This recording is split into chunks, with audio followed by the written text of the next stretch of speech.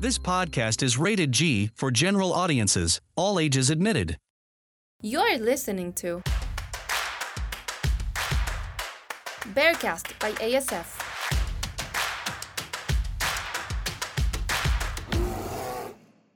Now, let's take a look at another aspect that shaped our childhood as Gen Zers, technology, and how it shaped our perception of modernity and society. Let's welcome our very last speaker, Mateo Felix.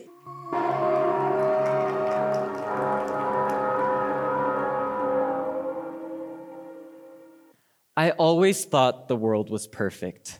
I mean, I grew up alongside technology, constantly marveling at its ever-growing advancements.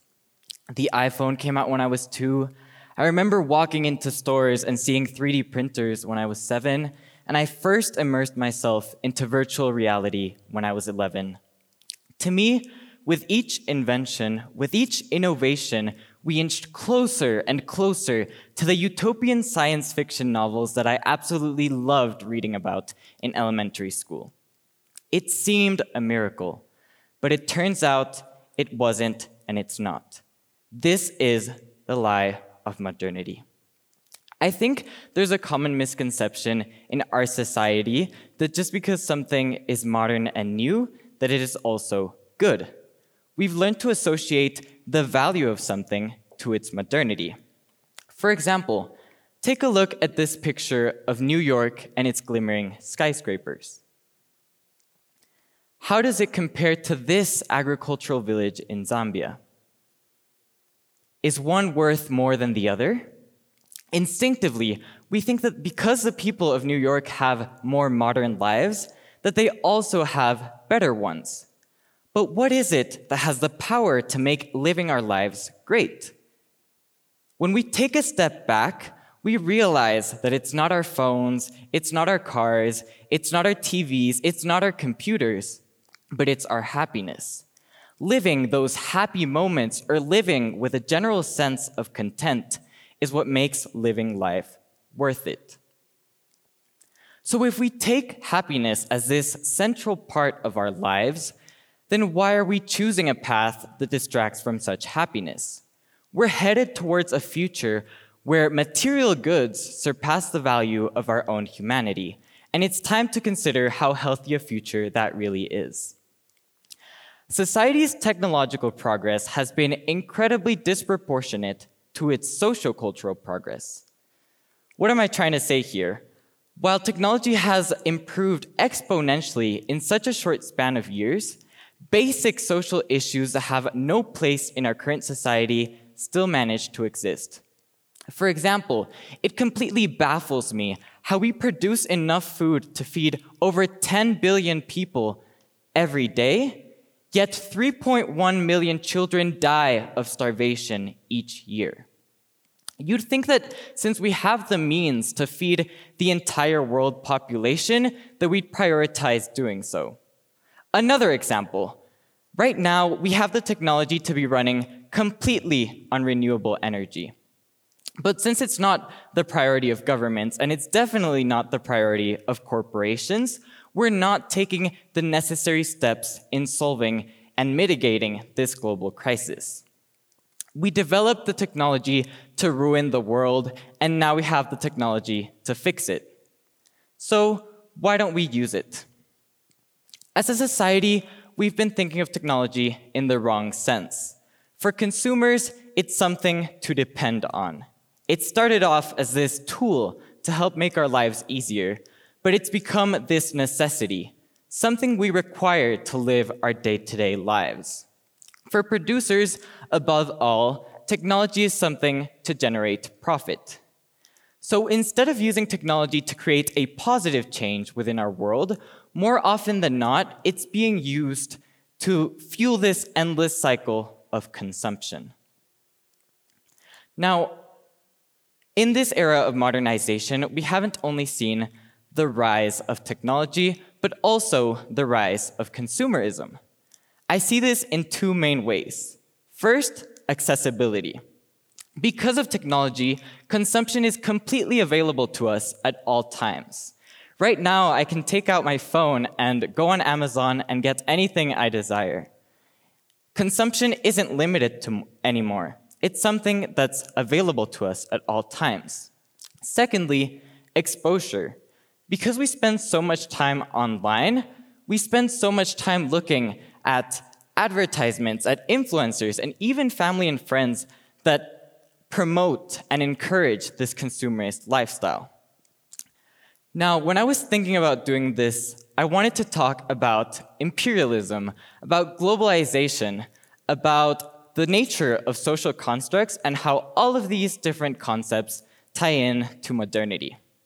But frankly, I don't think anyone would pay much attention to my endless rants about Imperial Europe. So today, I'm here to talk about you and how you are affected by our society's obsession with modernity. One of the main things is identity. Our modern economy runs on consumption, and since the goal of that economy is to produce as much money possible, whether that's really necessary or not, this blurs the line between overconsumption and regular consumption. Now, because consumption starts to take such an important part in our lives, it too can become a central part in our identities. Think about your own identity for a second. What image do you portray to the outside world? For most of us, it's based on the material. The image we portray to others is the brands we wear and the brands we use. We can see this every day with the identities we have created to go alongside technology. For example, are you a Spotify or Apple Music person? Are you Apple or Samsung? Are you PS5 or Xbox? The power to consume more and more, as well as the power to have a choice over what we consume, has become interrelated to our own identities, even though who I am as a person has nothing to do with whether I own an iPhone or not. Now, what happens because of this? Our identity starts to become less about who we are and more about what we buy. So things such as self-esteem and self-worth start to become about our ability to consume, which is extremely dangerous, because these are things that should be personal to you. It can come from experiences, from values, from beliefs, and from your goals in life. For example, if I base my identity on helping others, on loving others, and in being creative, I create an environment for myself where I motivate and encourage myself to become a better person. On the other hand, if I base my identity on the material, on wealth, or on the products I use, then my identity starts to be defined by things outside of my own control, by things that are external to myself. Even worse, when we start to internalize this idea that what we need in order to be ourselves and to feel better is to consume more, it starts this dangerous and never-ending cycle of consumption, always hungry for more and more. Now, as intuitive and logical and basically common sense as all of this sounds, not a lot of people think this way. We have an entire generation of kids, including myself, who grew up with this idea that buying, that consuming, that the brands we wear and use is what gives you value.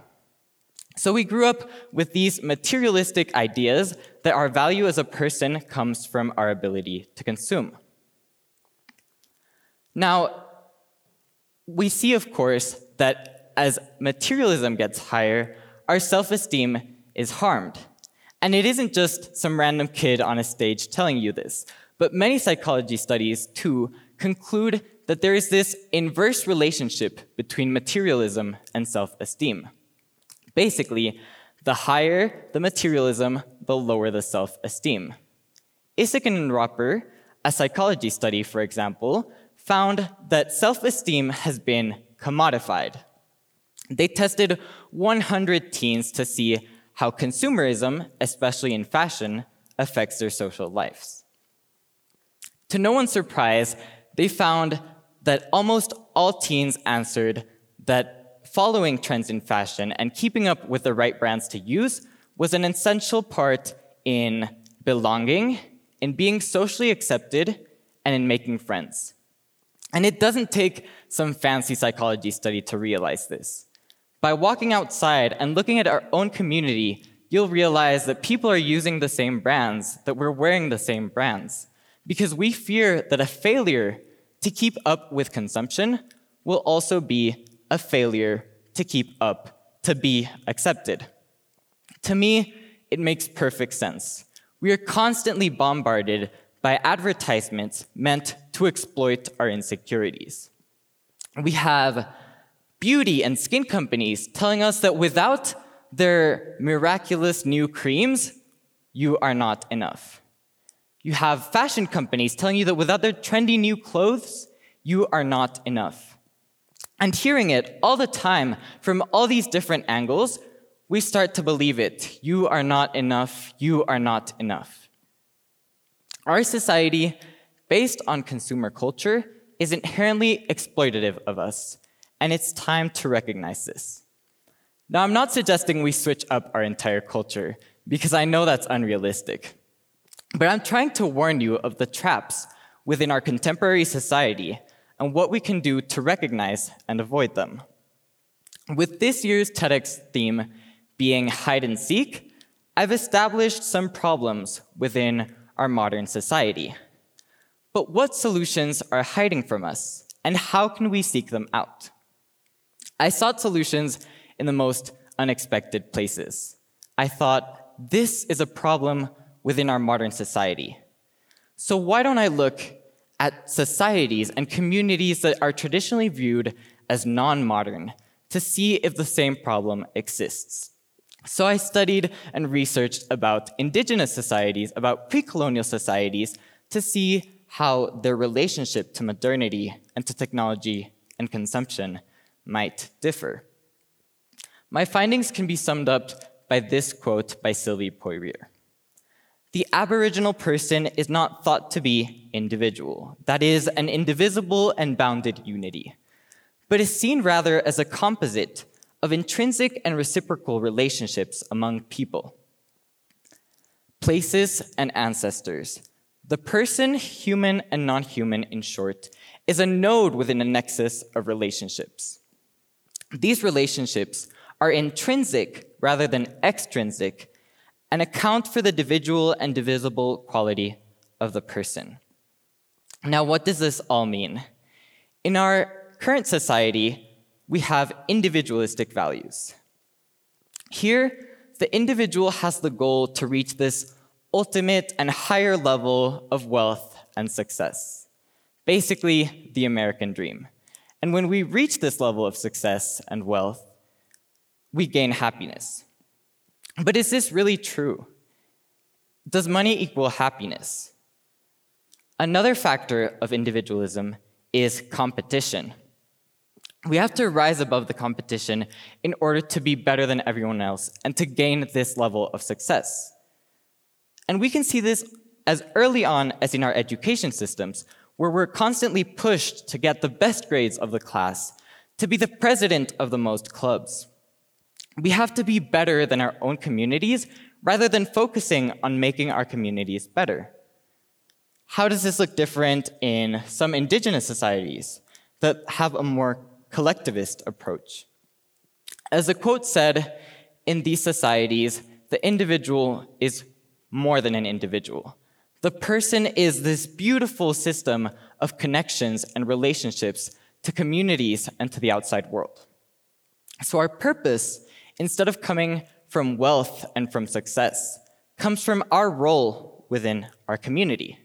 Instead of the me versus the world system that we can see in individualism, we have a me in the world mindset, where we focus more on the individual's role in a community and in a group. Now, what can we learn from this? We learn that we don't have to justify our existence or our worth through consumption, through success, through wealth. Our worth is intrinsic to us, and it comes from simply forming part of this world and forming part of a group. I wish I had heard this all half a year ago when I was in the middle of quarantine, spending countless hours on my phone every day.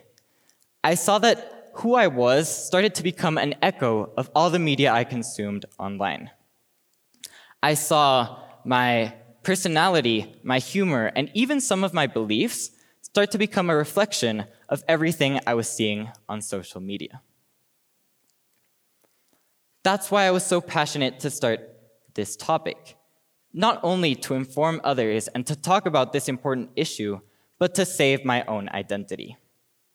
So, before I end, I'm leaving you all with a little bit of homework. Sorry. I want you to question your relationship to technology. I want you to question your relationship to consumption. Because once we question this glorified modernity that has been engraved into our minds, we take the first step in fundamentally changing how we view ourselves forever. Thank you.